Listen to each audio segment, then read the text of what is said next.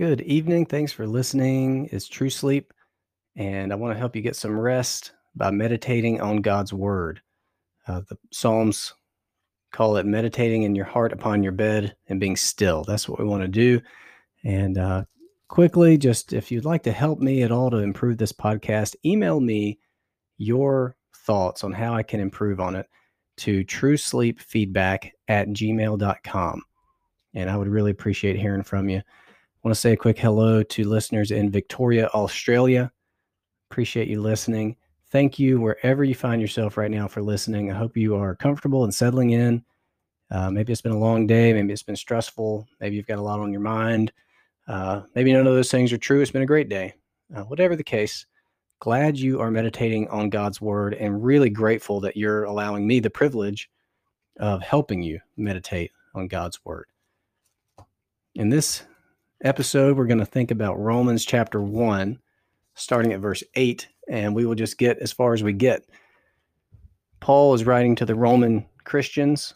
He's just sort of introduced the letter, giving them some preliminary greetings, and then he's getting started here in verse 8. He says, "First, I thank my God through Jesus Christ for all of you, because your faith is proclaimed in all the world." So the first thing he wants to do is just let them know how grateful he is for them. That's just such a refreshing thing to hear. He is grateful for these people, and they are not perfect. They have issues. That's why he's writing, ultimately, is to try to correct some of their misunderstandings about the gospel and encourage them on the right track, living the Christian life. But he is really grateful for these Roman Christians. Now, he doesn't just puff them up with praise. He's just letting them know that he thanks God for them. He says, "First, I thank my God," which I think is interesting. He doesn't just thank God, he thanks his God. His relationship with God is very personal and real, and God is not a distant idea to him, is not a lofty philosophy. He is his very God, his creator, his maker, his God. So let's just put the brakes on right here for a moment. Put the car in park and dwell on this. Okay. Think about your relationship with God. Is God more like a distant idea or philosophy to you, or is he your God? Do you feel that through your faith in Jesus and your reconciliation with God, your creator and maker, you could talk this way, that God is your God?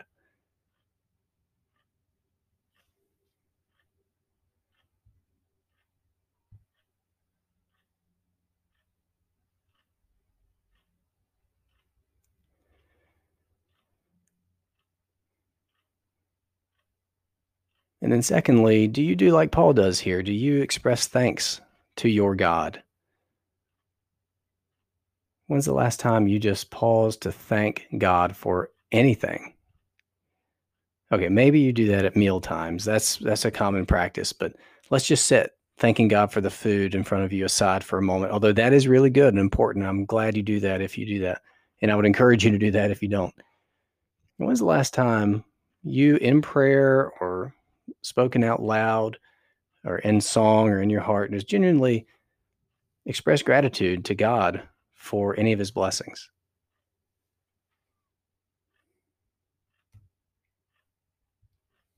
Why don't we take some time to do that right now? Just think through, form a mental list, and just in your mind to say, "God, thank you for fill in the blank." Just let the things you're grateful for, the blessings in your life come to mind and toss them toward God with gratitude, thanking him.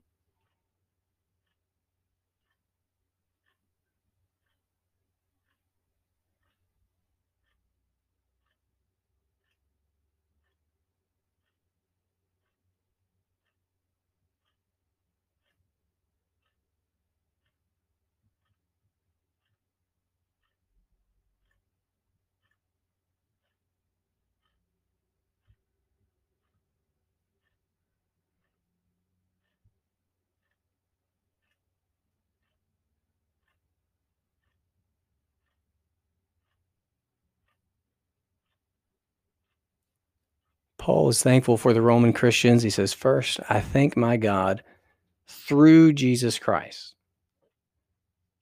So Paul's always thinking doctrinally and theologically. He's always keeping things straight. So he doesn't just thank his God. He thanks his God through Jesus Christ. It is only through Jesus that we can express thanks to God, that we can express anything to God, that we can have any kind of relationship with God. So I always want to make sure I'm not going to assume that just because you're listening to a scripture meditation podcast, that you are indeed a Christian, that you have been saved through faith in Jesus Christ. And I just want to explain how it works. So God created you to have a relationship with him in which you worship him and obey him and serve him and enjoy him. But your sin has separated you from him, just like it was the case for me and every other human being. To solve that problem that we couldn't solve on our own, he sent his son, Jesus Christ, who lived the perfect life that we have failed to live and died on the cross for our sins and was buried and rose from the grave 3 days later. And he said, Jesus preached that all those who turn from their sins and trust in him as their Savior and follow him as their Lord are forgiven of all their sins, past, present, and future, reconciled to their God and Creator, and filled with the Holy Spirit and empowered to live in relationship with him. So, have you trusted in Jesus as your Savior? Have you given your life over to following Jesus as your Lord? If not, that is the only thing you need to be thinking about right now. You need to trust and follow Jesus. You need to turn from your sins and receive forgiveness through Jesus Christ. You need to pray right now. Father, I don't understand everything, but I want to trust and follow Jesus. I want to turn from my sins. I want to be reconciled to you. Would you please save me through Jesus? And then first step you need to take the next time you're up and out of bed and taking steps is to get in touch with a local pastor and tell them what you have experienced and ask for guidance and help, how to move forward, how to be baptized, how to join a church. That's all you need to do. And if you haven't done that, it's no wonder you feel restless. You're separated from your God. Now, if you have done that, if you're a Christian, this is just a good reminder that our ability to pray and thank God is through Jesus Christ. That's our avenue. He is the mediator. We are not those who have cleaned ourselves up and who have our own merits and are worthy to talk to God. But through Jesus, we can approach God boldly, like children coming to their father. That's what Paul does. He says, first, I thank my God through Jesus Christ for all of you, the entire group of Christians in Rome that he's writing to, all of you, because your faith is proclaimed in all the world. So why is Paul grateful for all these Roman Christians? Is it because they're super fun and they have a lot of laughs together when they're together, or is it because they are just stupendous people? No, it's really what he's grateful for is their faith. That's what he longs to see in the churches that he's working to establish, is faith in Jesus. And he's grateful that their faith is proclaimed in all the world. So as an apostle, that's Paul's heart's desire, is to see faith in Jesus proclaimed in all the world. And it's the faith that the Romans now, these Roman Christians have been swept up into. It's the faith that I pray you are swept up into. And it's a spreading faith that keeps spreading into all the world. That's what Jesus's intentions were.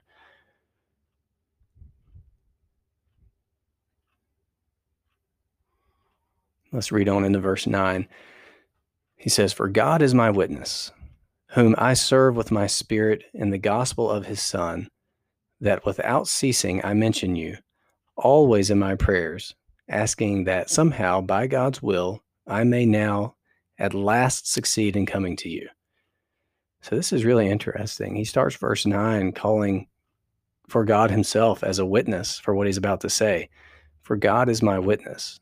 He's saying, I am telling you the absolute truth, really in the most extreme terms possible, he is saying, this is true.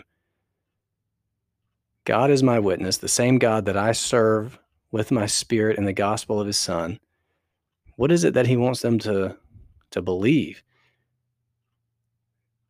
He says, God is my witness that without ceasing, I mention you always in my prayers.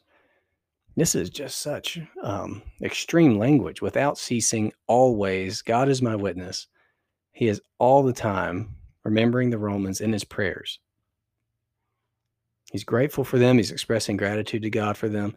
But he's also asking that somehow, by God's will, he can at last succeed in coming to them. So you get the sense that maybe there's some suspicion among the Romans that Paul didn't really want to come visit them, maybe, and he's trying to reassure them that he absolutely thinks of them all the time. They're always present in his prayers, and that he desperately wants to come and see them and is asking God for that privilege all the time. But I guess it hasn't worked out up to this stage.